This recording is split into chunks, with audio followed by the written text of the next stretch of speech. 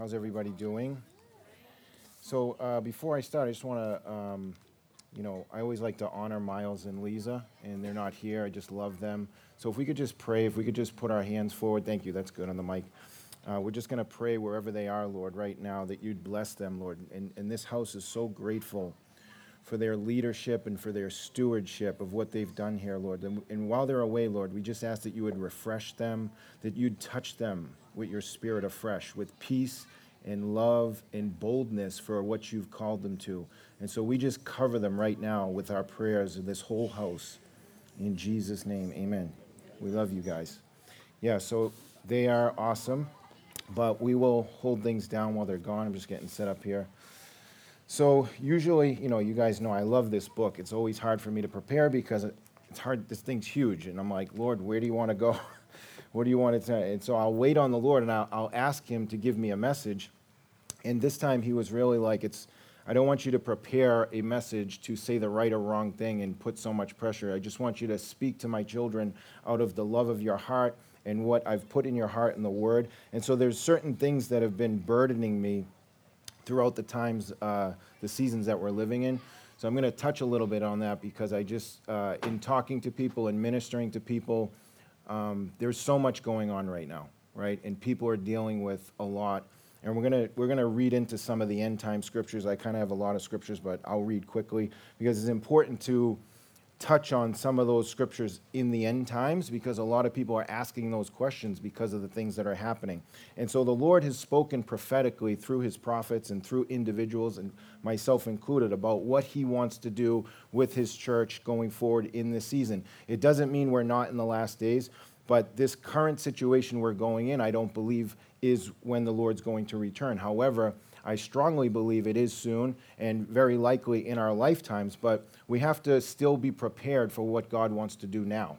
Because I see so many people getting discouraged, and it's almost like, well, the Lord's coming back and everything's dark and there's no breakthrough that people were hoping for. And I just want to remind you that when God was taking the Israelites out of Egypt, you remember there was a lot that went on. There were 10 plagues before Pharaoh actually had to go. And the Israelites were there for all of that. And so sometimes we have to endure the suffering for the greater good. That sometimes we have to hunker down in the presence of God. How many know tonight when we were in the presence and worshiping, there wasn't that fear, there wasn't that stress, there wasn't that anxiety, because that's the key to everything, is staying in the presence of God, because he removes all that. He prepares a way for us. He has given us the tools to be able to survive through difficult times. And so when the shaking comes, it starts to expose those areas of people's lives where it's not fully given over to the Lord. And so that's really what the Lord is doing right now in the shaking. The last time I was here, I think I shared, or one of the times I was here, I shared a vision that the Lord had given me. I'm just going to share it again because it's very pertinent to what's going on. I was waiting on the Lord, and I seen him in the middle of the world. And all of a sudden, he was covered in darkness to where I couldn't see him anymore. And I shared this with you guys before. But then I heard him say it's for the greater good. And so he said it twice, and then I also heard at another time shortly after that, the Lord hates a liar. So at the time, I didn't know what that meant. But as things began to unfold over the last 2 years, and he started to expose things and reveal things to me, it started to make more sense. So I know by the Spirit that the Lord is sovereign and he is working through all of the things that we see for the greater good, that he is bringing awakening. And that has been spoken of through the prophets. You know, the Bible says, listen to the prophets and you will prosper. So we have to take, it has to be coupled with the word and also what God is speaking through his people, right? And that guides us, and the word is a lamp. So a lot of times in the Bible, there's types and shadows.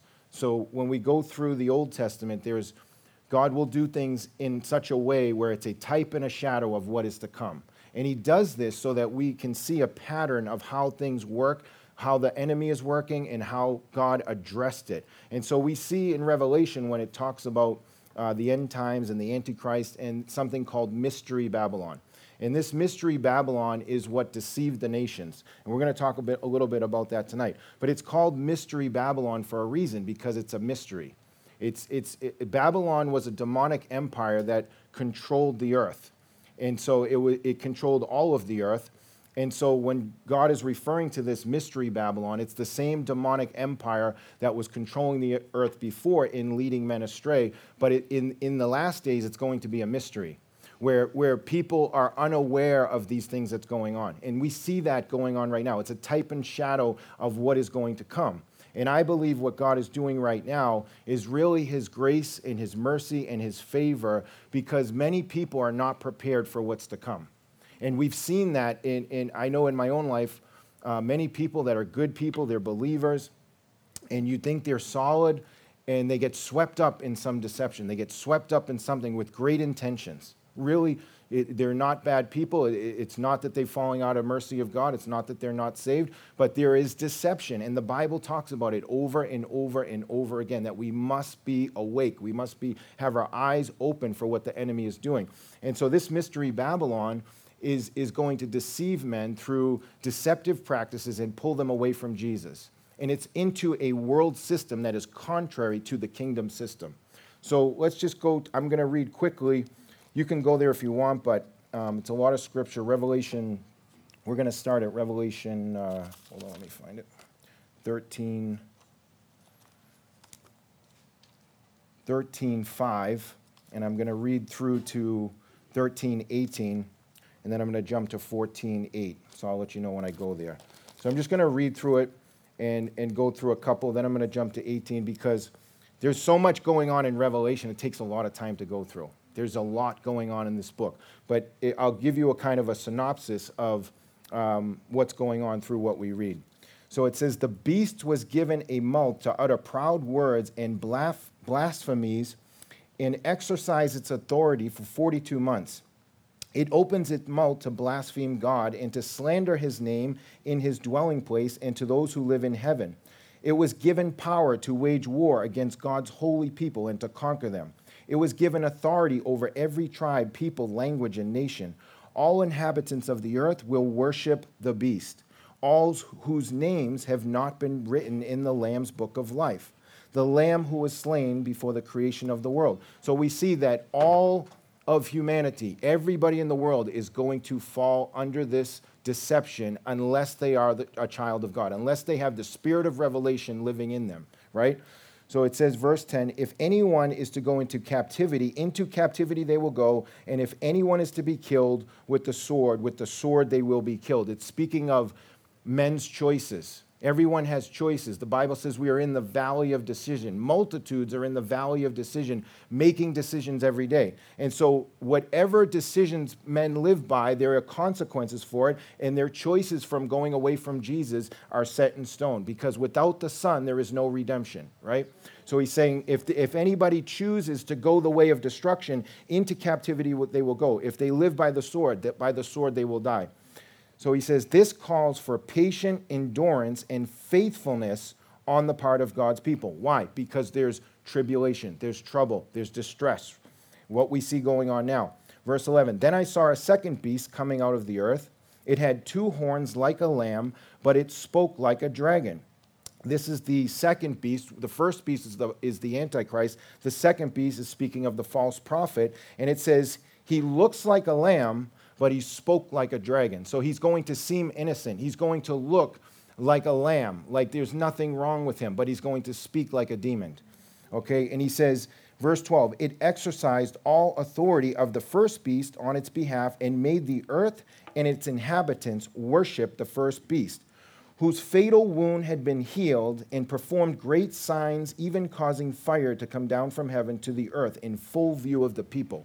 So you see that the level of deception we're dealing with right now is nothing like what's going to come. So if people are falling away now, you can imagine how bad it will be then. So that's why I'm saying what we see now is God's mercy, his favor, his grace, because he's allowing darkness to increase so that people can see that they're not as awake as they think they are. Because in Daniel, when it says, those that reject the Son, God's going to send a strong delusion on them. Because God is so good and merciful that he is even giving us a type and a shadow and letting us going through it before we go through it to prepare us. So that when we see these wraths and the bowls poured out on humanity, he is just in doing it because he's gone over and over and over in mercy, taking us through life, taking us through these exercises, showing us the darkness. We see right now people, it's like we're living in Sodom and Gomorrah. Darkness is not hiding anymore. It's coming out more and more every day. And people are noticing it, and it's why those that live by the Spirit are discouraged because they see the increase of darkness. But I want to encourage you, God is sovereign, and he is up to something. He is planning the awakening. We cannot have awakening of the masses unless they awake, correct? And there is still people, even with what's going on, that are still sleeping. And so we must be able, as the saints of God, to endure. Remember, he said, this calls for patient endurance on the faithfulness on the part of God's people, because he wants God's people to recognize that we must endure through certain times in order for the greater good. And when we have his heart in mind, when we truly love God, we are able to separate times where we have to go to battle. And what I see in this nation and in many other of the developed nations is people have become so blessed, so comfortable that they don't want to fight. They do not want to fight. They don't want to resist darkness. And so darkness, unfortunately, has taken the fight to them. And it's at our door, and it's not going away. Now, remember, the Bible says the weapons of our warfare are not carnal, but they are spiritual. They are mighty for pulling down strongholds. So there's a time for peace, there's a time to tear down, and there's a time to build. There's also a time to do war in the Spirit. And see, God is awakening his army right now for people that would have that warrior spirit, that Jesus has many different aspects to himself. He's the lamb, he's the lion, he's also a mighty warrior. And he will not stand for a body that won't fight for the things that he will overcome for them. He says, behold, I go before you, and I am a consuming fire, and I will consume your enemies for you. But he always required them to pick up their arms and go and do battle. Now, in the Old Testament, it was carnal, it was physical, but we know now we fight a spiritual battle, right? So we must recognize times when we have to buckle down, not get so upset that things are being taken away, and do war in the Spirit. There is a righteous, holy anger that you can get in your spirit without turning sinful. The Bible says, don't let your anger lead you to sin. But there was a holy, righteous anger that Jesus, when he overturned the temples because of what they were doing, right? So there is this indignation that starts to arise in us because there is such darkness, there is such evil, and more importantly, there are people perishing as a result of it. And so we're going to read about that a little bit more. He says, it was given power to perform these signs. It deceived the inhabitants of the earth. It ordered them to set up an image in honor of the beast who was wounded by the sword, yet lived. What is this speaking of? Satan is a copycat.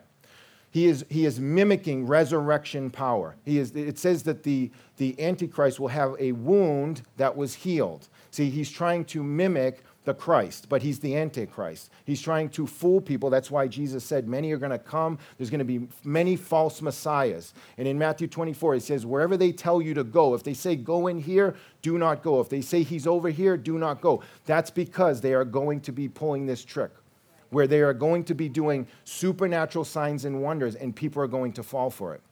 And so he says, the second beast was given power to give breath to the image of the first beast, so that the image could speak and cause all who refused to worship the image to be killed.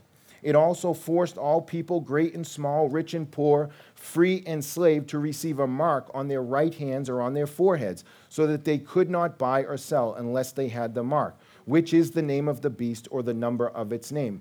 Very familiar scripture. We all know it. But we now see a time in history where this is starting to happen, where you cannot buy and sell unless you do what the world system says. So it is the introduction and the beginning of the Antichrist system that is to come.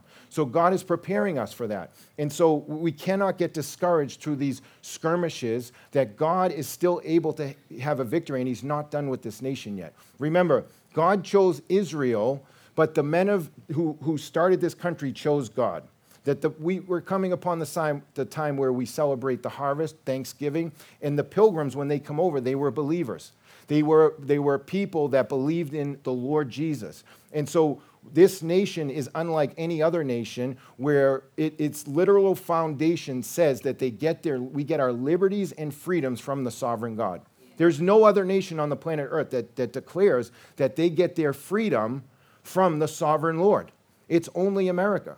And so, aside from Israel, but they are believing in another way, right? So this is a nation that God is not done with. And a lot of people, when we talk about Mystery Babylon in the Bible, people have prophesied that America is Mystery Babylon because we see the demonic influence. But we cannot allow that to be. There is this Mystery Babylon that is controlling all the nations, as we're going to read.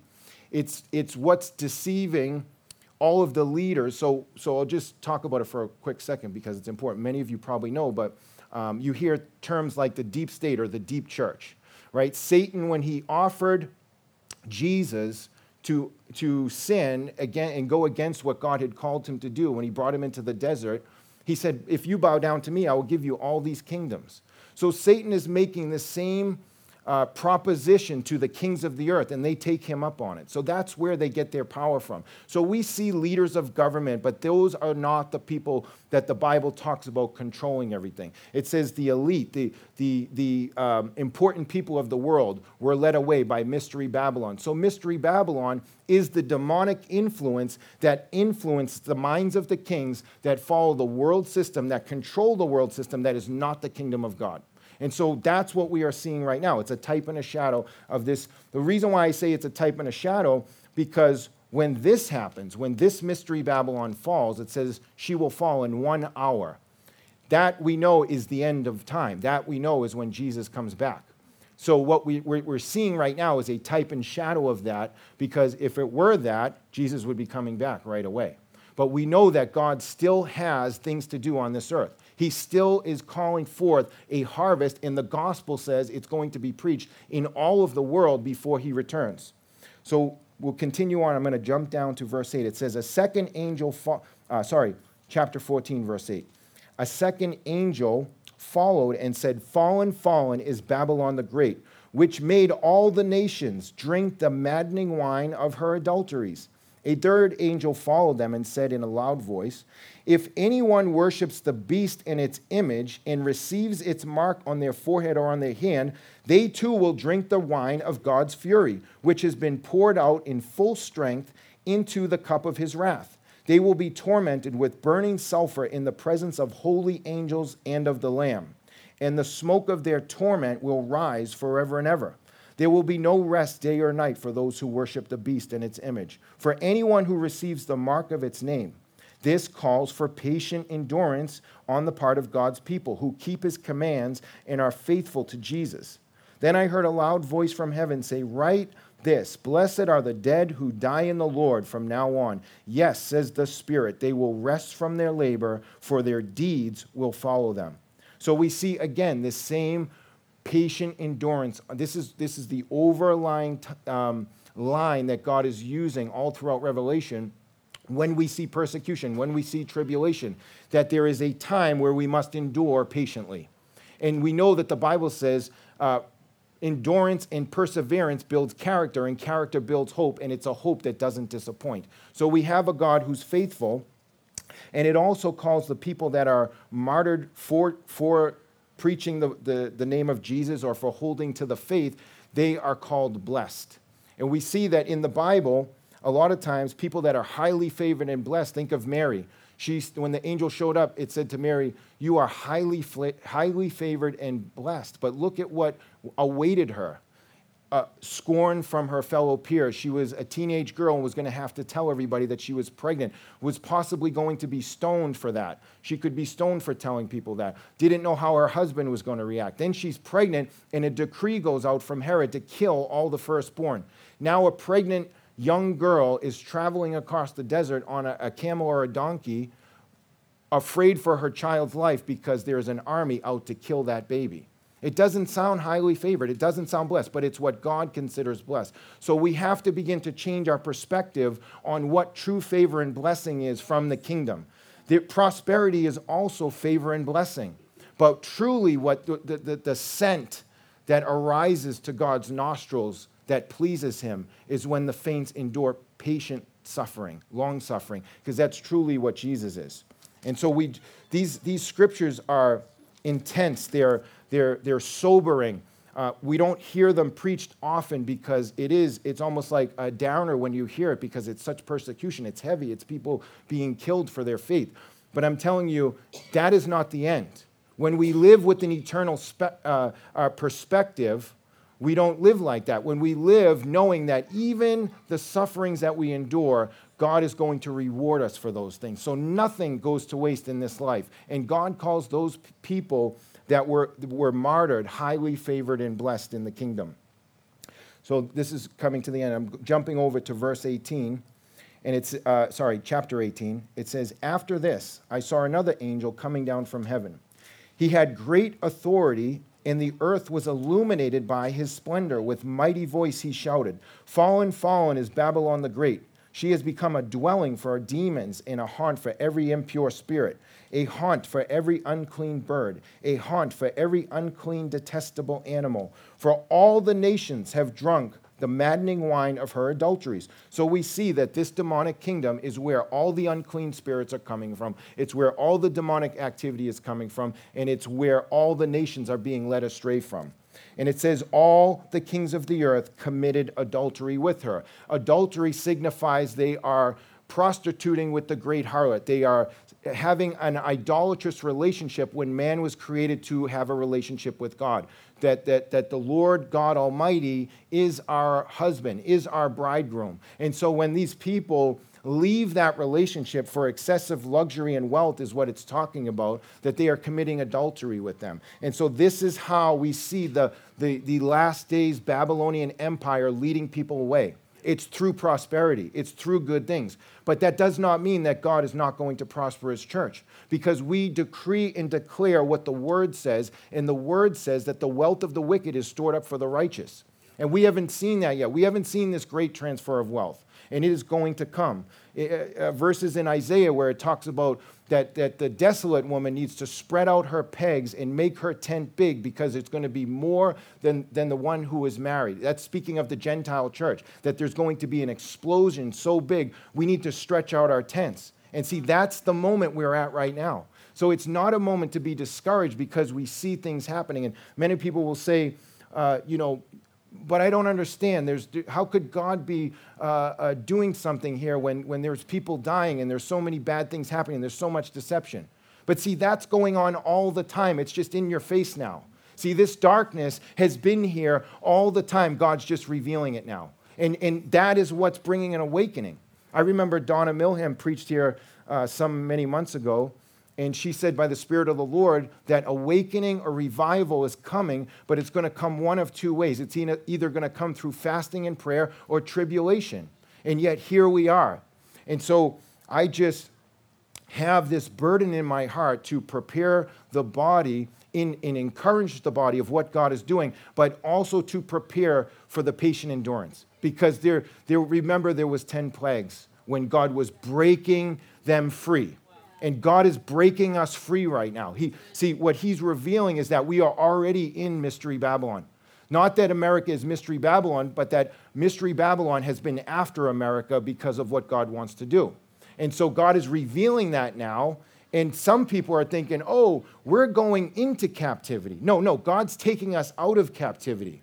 But there needs to be people that read the word and declare the word. Do you know that when Daniel was in the Babylonian captivity, the 70 years was up, but they were still in captivity?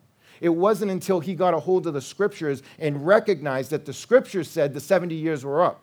And so he immediately went to fast and pray and began to pray for his sins and the sins of the people, to ask God, why? Why are we still in captivity? And see, all it took is one man to get a hold of what the scriptures say and start decreeing it. And so that's why we need to have an understanding of what God wants to do, not be looking at what the enemy is doing, but by the Spirit, what is God saying he wants to do? And what does his word say is to come? We've heard all the scriptures of the greater glory.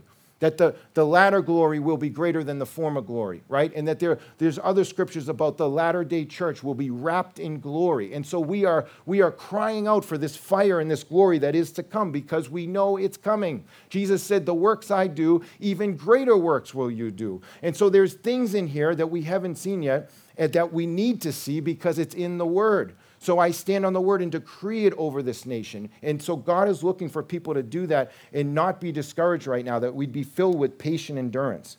So just a little bit more. He says, the kings of the earth committed adultery with her, and the merchants of the earth grew rich from her excessive luxuries.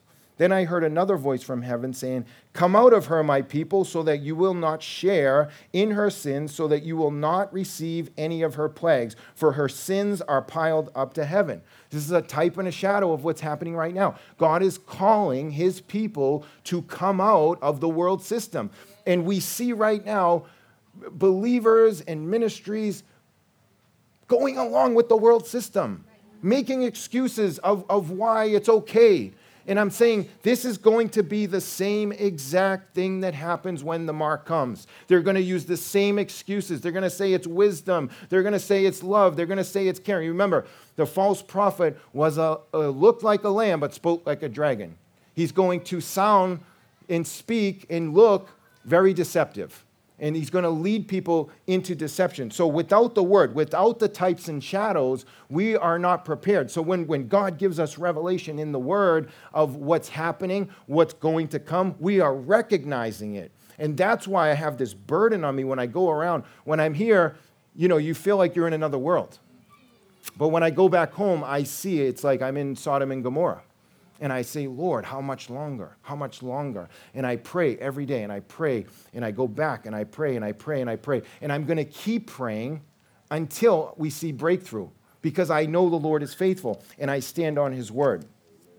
So just the end here on Revelation, then we're going to jump to Jesus in the Sermon on the Mount, where he talks about how to deal with worry. Verse 23 of chapter 18 of Revelation says, that speaking of Mystery Babylon, after her fall, her great fall, it says, the light of the lamp will never shine in you again.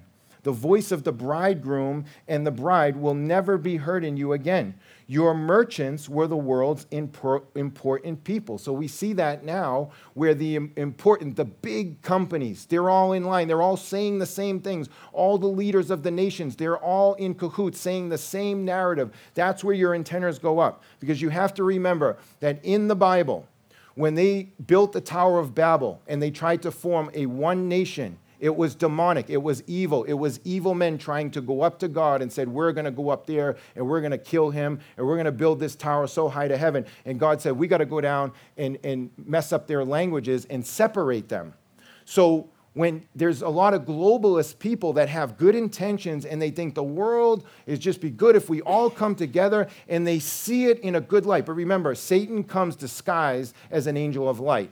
And so when we read our Bible and we see that God's the one that separated the languages, God's the one that separated the nations, we know that the one world government is the Antichrist system. So when we see people with good intentions, even believers, praising the globalist agenda, we have to wake them up. We have to be bold. We cannot wait and be worried if people are offended, because we have an opportunity here where God is saying this is going to bring awakening.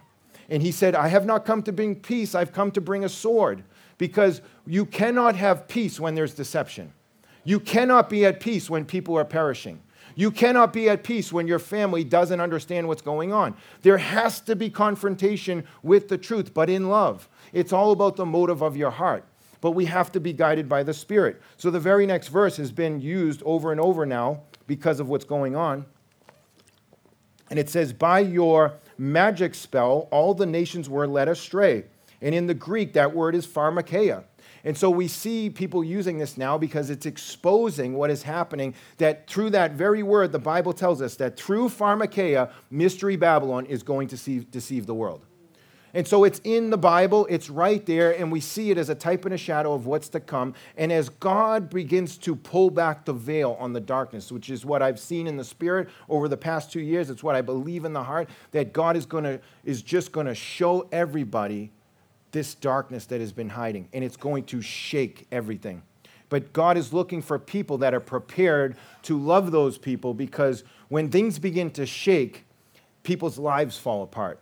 And anybody who is not built on the rock right now, they're struggling. They're struggling big time. And so we see people over and over when we're ministering, looking out, reaching out, looking for people. And that's you. You're God's army. You're God's Navy SEALs. You are the people. Nobody else is coming. And so when I look out here, I see the people that God has chosen for this time right now.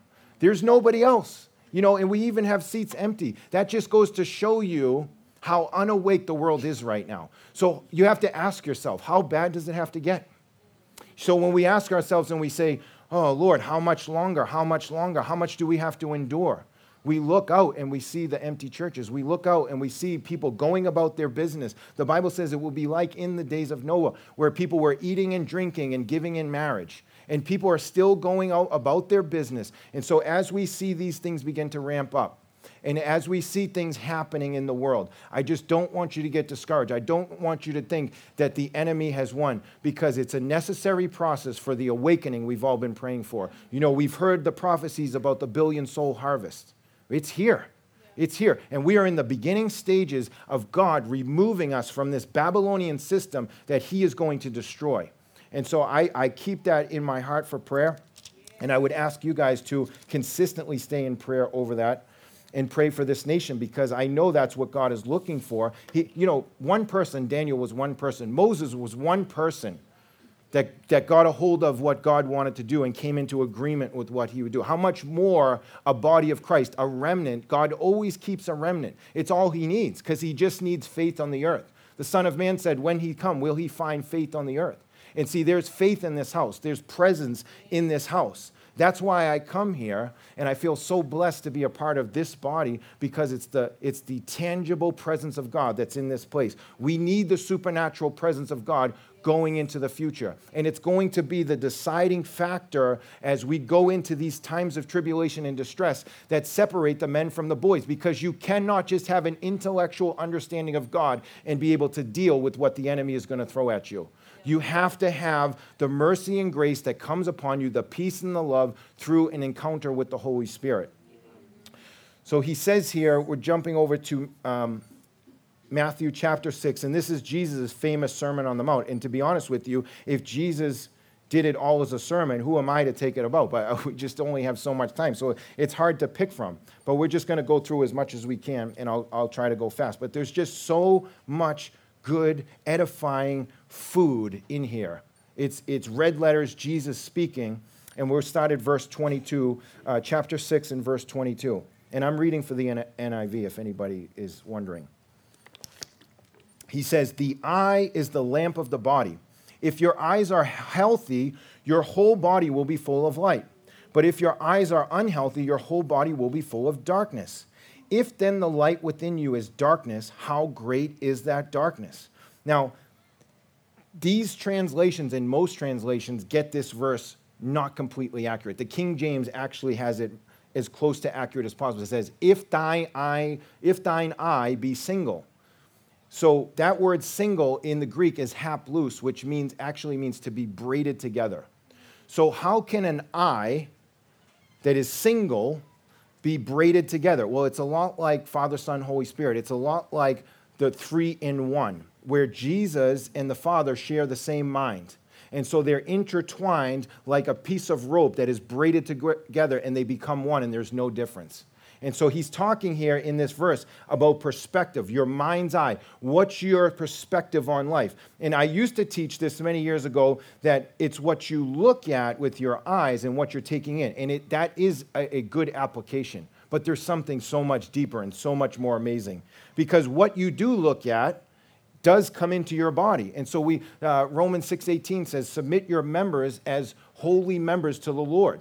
So our members are our ears, our eyes, our nose, our mouth, and what we use those for, what we put our eyes on, what we put in our ears. The Bible says, what fellowship does light have with darkness? So we must be very careful about what we are taking in. And so that's how I usually taught this verse. But as God began to open it further, when you look at the original, that braided together, it speaks, because this verse right here is what leads an inkling into what he's talking about. He says, if then the light within you is darkness, how great is that darkness? So he's saying you have light in you, but if there's a braiding together of darkness, how much of that darkness is in there? So you have to remember that when we are born into the world, we're born into darkness. Every single one of us came out of a woman and didn't know how we got here. And everybody's been trying to answer the question forever and ever and ever. What's the purpose of life? How did I get here? Where am I going? And it's darkness. The mind's been darkened because we know that the Bible says, before I formed you in your mother's womb, I knew you. So we came from somewhere, and God knows us. But we didn't know that when we got here. So we were darkened. And the Bible says, the word is a lamp unto your feet. So if I need a lamp for my feet, it suggests I'm in darkness. So the Bible tells us we're in darkness, and those that are still lost are in darkness. So when I received Jesus, I received the light, because John says the light came into the world, and the light was the life of men. That light is Jesus Christ. It is the Word. When I take that light in, I'm a new creation, but what's my perspective still? So the Bible says, don't be conformed to this world, but be transformed by the renewing of your mind. So I get saved, I'm born again, I'm a new creation, but my mind has been braided with the world system. And God wants to unbraid it so that we have the mind of Christ, right? So I can only do that through the renewing of my mind. And as my perspective changes on light, as I see light as it is, the Bible says that in him, he is light, and in him there is no darkness. So there's no darkness in him. So if I'm saved and I have light and I have a light perspective, but I still have some of my old thinking from the world, from how I was raised, from my old ways, braided together with my perspective, I'm not going to fully see God as he is. So as I behold him in his word, and the Holy Spirit starts to braid my perspective together with the Father, just like Jesus. Jesus said, I only say what the Father says, and I only do what the Father tells me to do. And that's what he's calling us to do. And so Jesus tells us, when we look at him, we see the Father. And so when we continually look at Jesus in the Word, our perspective is constantly changing. That's what the renewing of the mind is. That's why the more mature we become in the Word, the more light we take in, the less of that darkness. That's why Jesus says, if the darkness is in you, how great is it? How much of that old perspective is still entangled in your mind? These are strongholds that need to be broken down through the weapons of our warfare, which is the sword of the Spirit. So the sword of the Spirit begins to destroy those old perspectives where I cannot see God in the accurate way that he is, which leads me to portray a God that isn't really true. So when people don't have a good perspective of who God is, it's because man hasn't revealed the glory of God yet. So as our perspective changes and we think and act just like God, all of a sudden the Christ in you, the hope of glory, comes out, and people begin to see who God truly is. And so he's telling us this, and then he's starting it off here, and then the very next things he's going to talk about all pertain to our perspective. That's why he's saying it in this order. So the very next thing he says is, verse 24, no one can serve two masters. Either you will hate the one or love the other, or you will be devoted to the one and despise the other. You cannot serve both God and money.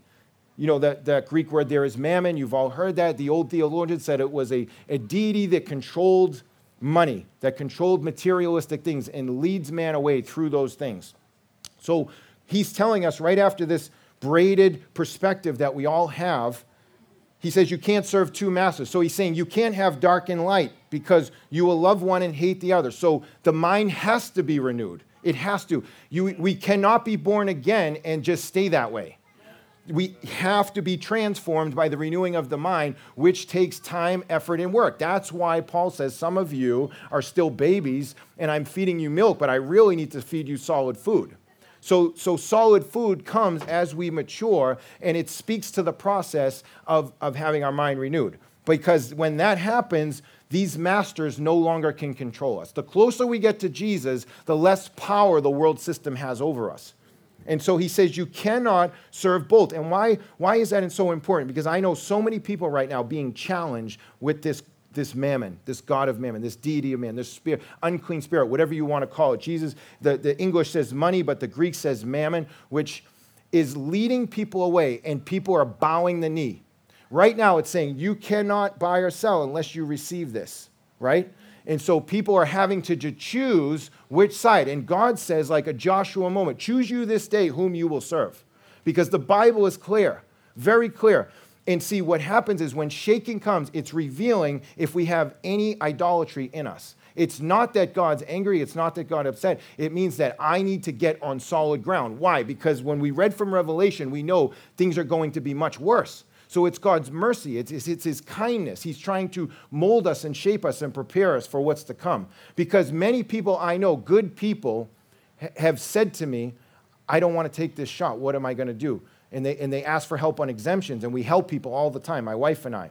And it's over and over and over. We get called from people from California to Texas to Nevada because the people are desperate right now. Because the God of Mammon is saying, you bow your knee to me right now, or you're going to lose everything you've ever worked for.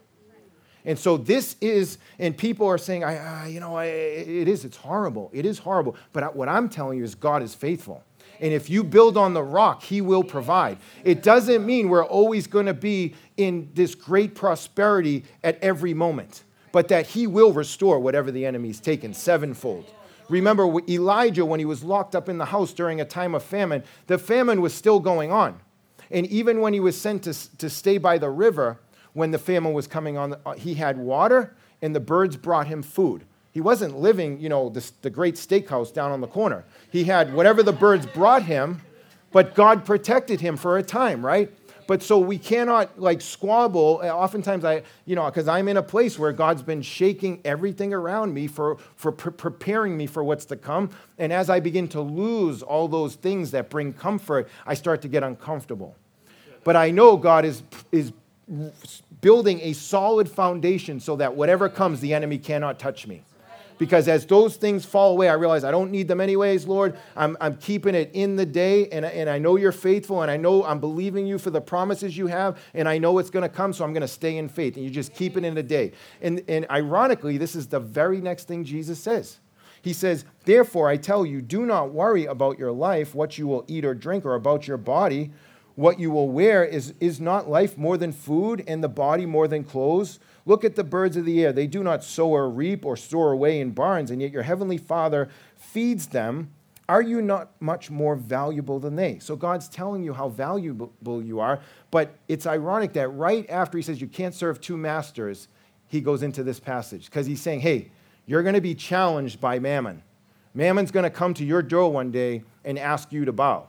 And he's saying, don't worry about what you're going to eat. Don't worry about your clothes. What's he saying? Don't worry about the basic necessities because I will take care of you. It doesn't mean everything's going to be peachy keen and you're going to be at your best state, right? But we know we're not going to stay there. Why? Because the word says there's a time to build, there's a time to tear down. So we know there's seasons of life that God is going to take us through and that he has a purpose.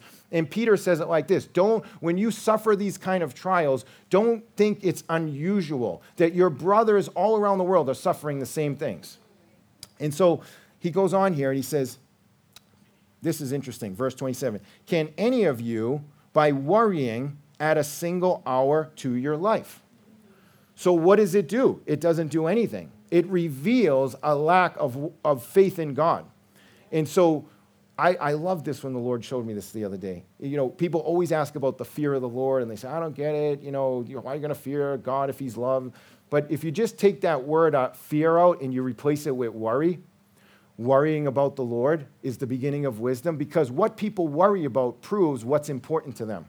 See, what you give your mind over that you worry about the most reveals in your heart what is most important to you. And so what God is saying is when you are worried about what I think more than everything else, it's the beginning of wisdom because now I can begin to ask you to do things and you will do them in faith and you will trust me and you won't have to worry.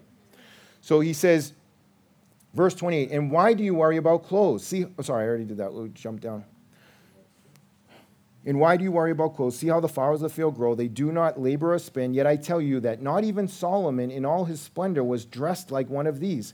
If that is how God clothes the grass of the field, which is here today and tomorrow is thrown into the fire, will he not much more clothe you, you of little faith? See, that's kind of it's like a piercing sword when he says that, you of little faith, because we all can relate of being in tough situations where We're worried. I've been worried. I've been in seasons where things are not going the way I want them. It doesn't look like the bills are going to get paid or something bad is happening.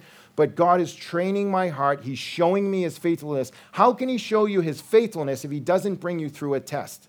There's no testimony without the test. If you don't overcome through your test, you have no testimony, you have no witness of Jesus. Nobody going to care what you have to say. So you have to endure in times of faith so that God can reveal his power and his glory through you so that you will be a witness to other people. So he says, verse 31, so do not worry, saying, what shall we eat? What shall we drink? What shall we wear? For the pagans run after all these things, and your heavenly Father knows you need them. He knows it.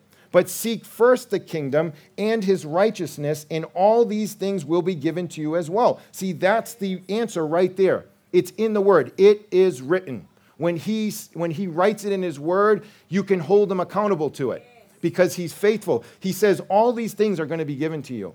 So when it looks like it's not, what do? I get in the word and I proclaim the word in faith. And I keep doing that until it becomes a reality in my life, until I see the manifestation, until I see the breakthrough. That's what our prayer lives look like when we're in times of distress. And so he says, but seek first the kingdom and his righteousness.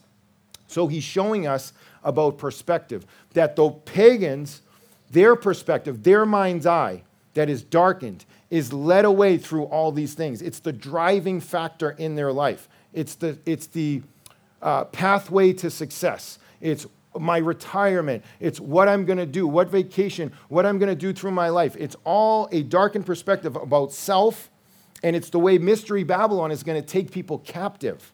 So that's why we have to change our perspective and let Jesus and the kingdom be the first thing that we do. And God's saying he's so good. If you'll live that way, I know all the things that you're after. I will bring them into your life in due time when you are in maturity for it, and it will not be a detriment to you.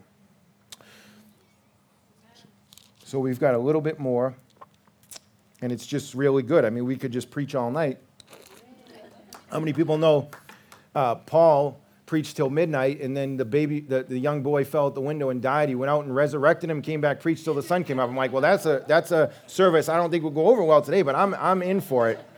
I'm up for it. We need see. I really think that when the power of God comes, you won't be able to get out. You won't be able to leave because there'll be such a presence that you don't want to leave. Who wants to leave? When God's presence comes, you don't want to leave it. So jumping over to chapter 7 and verse 21, he says, not everyone who says to me, Lord, Lord, will enter the kingdom of heaven, but only the one who does the will of my Father who is in heaven. Many will say to me on that day, Lord, Lord, did we not prophesy in your name? And in your name drive out demons, and in your name perform many miracles? Then I will tell them plainly, I never knew you. Away from me, you evildoers. This is one of the scariest verses in the Bible. Just hearing Jesus say, I never knew you. John 17:3, that this is eternal life, that you may know him. I quote that verse so much in whatever I do because the Lord has burnt it into my heart, that knowing him is how you get to chapter 6 of the other verse where he says, seek first the kingdom of God.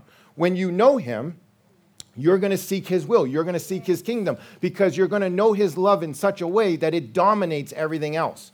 So people that are living in the pagan system that are being led away, it's for a lack of knowing who God really is.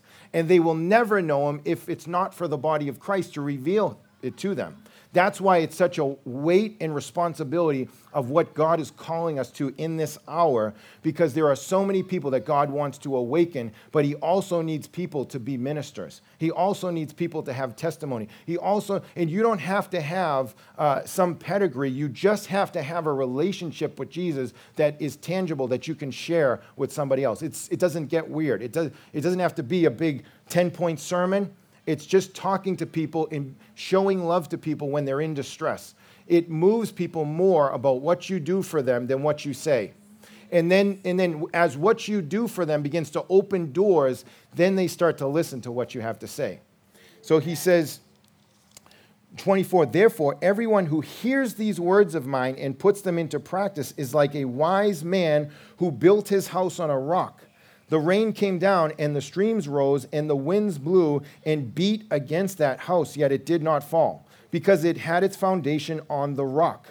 But everyone who hears these words of mine and does not put them into practice is like a foolish man who built his house on sand. The rain came down and the streams rose and the winds blew and beat against that house and it fell with a great crash. And can I tell you, this is what we are seeing right now. We are seeing God going into every aspect of society and shaking everything that people have put their trust in. People are building their houses not on the rock with financial security, my retirement, or what I'm going to do, all these things, or the success of my career, which is my identity.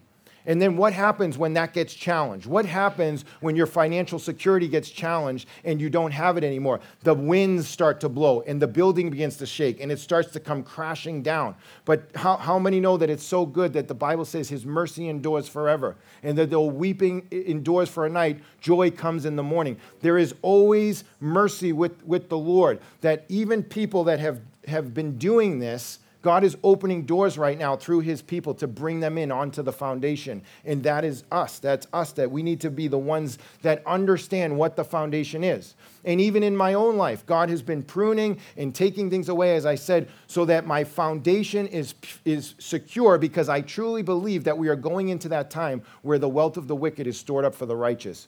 Where as the revealing comes, God is going to take this kingdom, this Babylonian empire, and take the wealth away and give it to his people. But it gives you insight into why we need to go through this tribulation right now.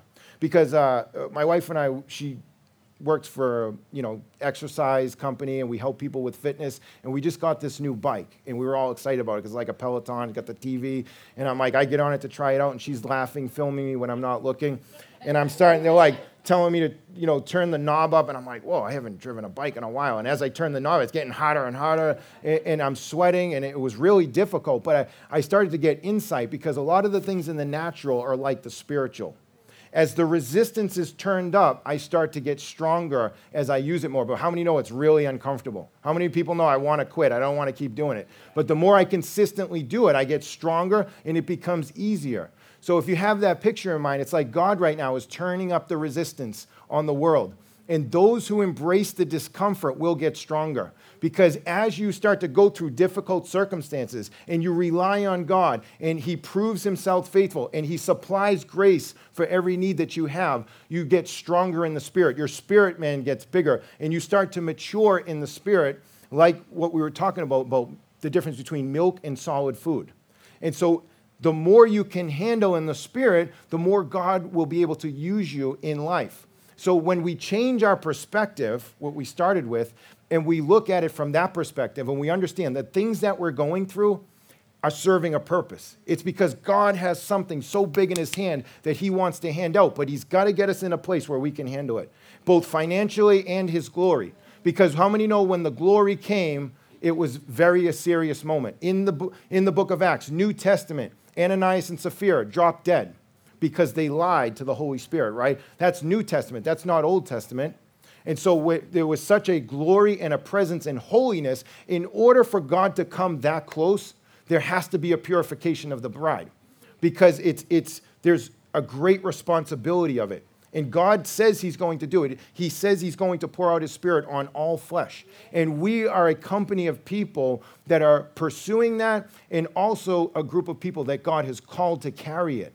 And so these scriptures are the very foundation of being able to do that, and it encourages us. So this is the last one I'm going to do, and we'll end there, and we'll transition into ministry. This is a verse in Corinthians, 1 Corinthians chapter 3, where Paul is talking about being purified by fire. It's chapter 3, verse 9, going to 15.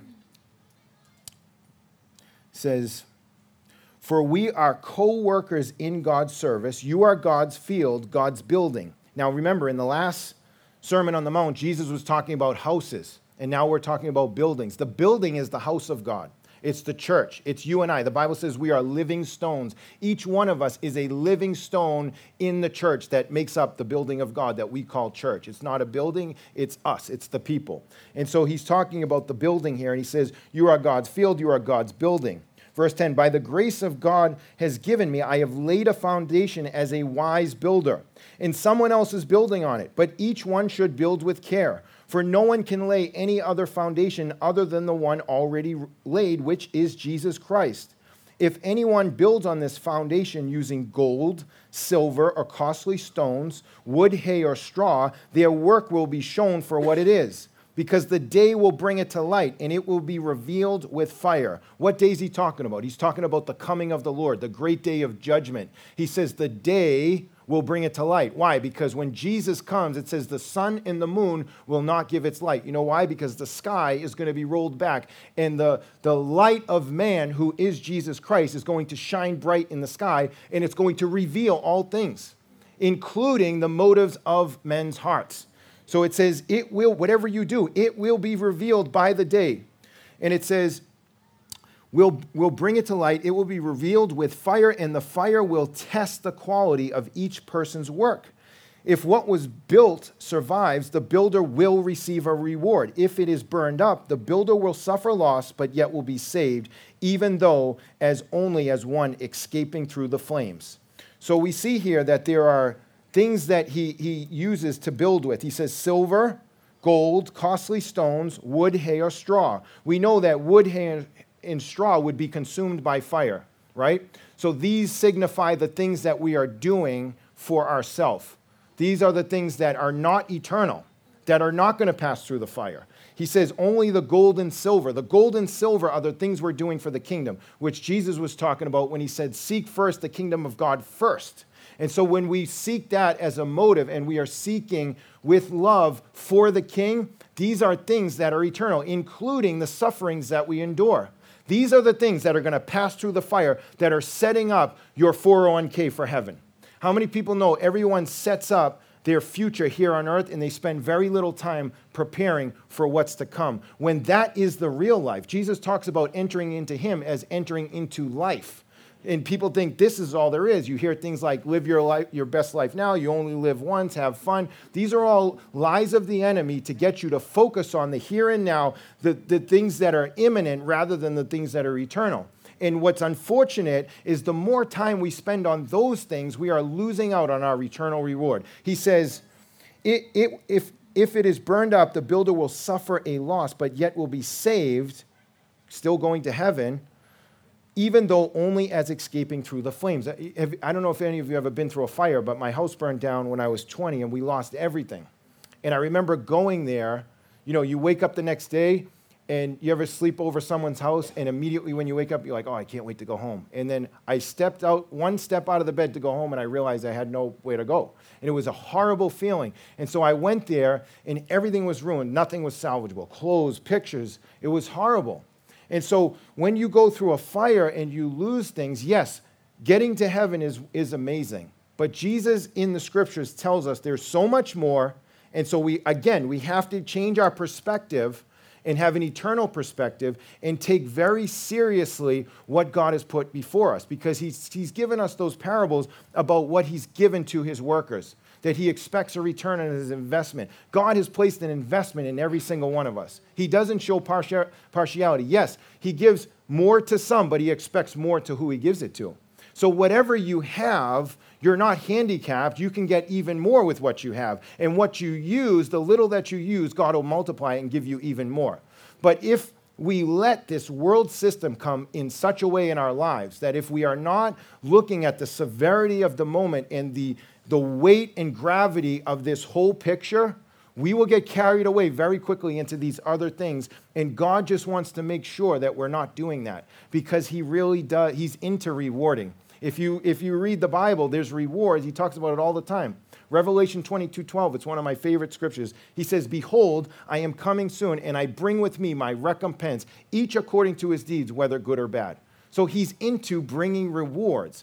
And so I'm just going to leave that with you, and we're going to transition into ministry. But I hope that this was an encouragement and a blessing to get refocused, not on what the enemy is doing, but what the kingdom of God is doing and about to do. And that we would hunker down in prayer in this season and keep believing God in faith for what the prophetic voices have proclaimed and for what the word of God has proclaimed. So, Lord, we just pray that right now, and Victoria is going to come up, and we'll transition to ministry.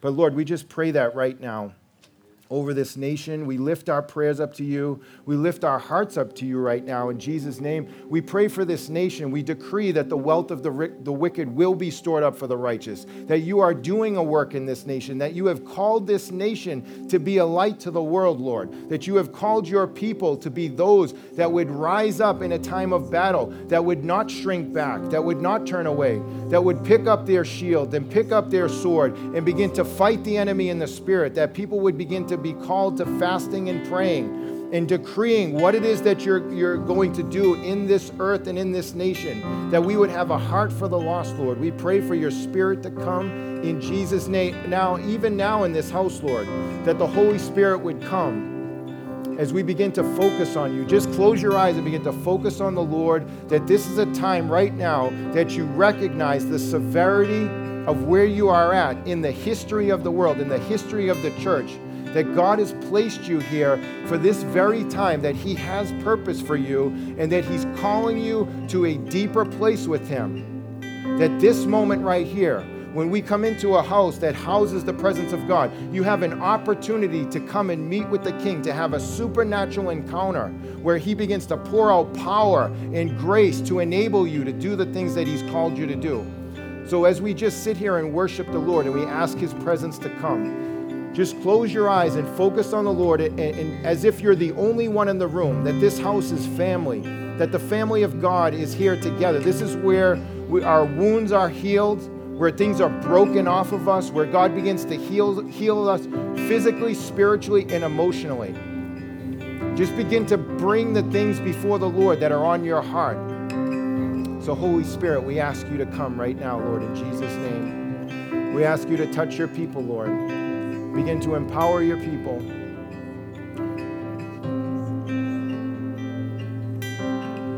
We're just going to ask the Holy Spirit that if any of you feel the Holy Spirit coming upon you, we're going to give the room for the Holy Spirit to do what he does. If any of you feel a presence of God coming on you, you're welcome to come up the front and receive prayer. You know, sometimes it takes hunger and it takes waiting on the Lord, that the Holy Spirit is looking for hunger in the room. Sometimes it just takes courage of one person and then everybody runs to the front. But the Holy Spirit is the one that does the work in this house. He's the one that searches minds and hearts, and he's looking to pour out his Spirit. I remember a time when I hadn't received a baptism of the Holy Spirit, and I didn't even have grounds for it. I didn't even have a landing strip for it. And the first time the Holy Spirit began to come on me, I didn't even know what it was. I didn't even recognize it. And so the second time, when I started to understand what it is to have a baptism of the Holy Spirit, everyone else was getting touched and I wasn't. And I was getting desperate. And I was the last one there. And I just felt like, God, I just don't know you like that, and I want to know you like that. And somebody came by and just touched my finger and prayed. And I'm thinking, that's it? It was just one finger, and they walked away and nothing happened. And so I just got so desperate, I began to weep and cry, and I said, Lord, I surrender everything. I just want you. And it was at that moment when nobody else was there that I felt the presence of God come. And I felt something grab my hand, and I opened my eyes, and the person that was praying was long gone. There was nobody there. And it was like the Father was dancing with me. I could feel a presence holding my hands, supernatural. And from that point on, the presence never left me. So when I go into prayer now at home, that tangible presence is always there. It's an opening, it's a breakthrough of the supernatural. So I'm telling you that there is room. If you've never received the baptism of the Holy Spirit and you're hungry and you're asking God, I welcome you to come up. But no matter what happens, never stop believing, never stop chasing God, because God is the one that baptizes in the Holy Spirit. I can't do it. All I can do is pray for you. But the Bible says there is one coming greater. John the Baptist said, there's one coming greater than I, who will baptize you in the Holy Ghost and fire. It is Jesus Christ himself that baptizes. We cooperate with him in the Spirit, and we lay hands on. And so, Holy Spirit, I just ask you to come upon your people tonight and touch people as they come up, as they get hungry in their spirit for the time they are living in right now, Lord, that you would call people up to receive your presence, to receive whatever it is that they need that you know, Lord. We're also going to ask anybody that needs healing.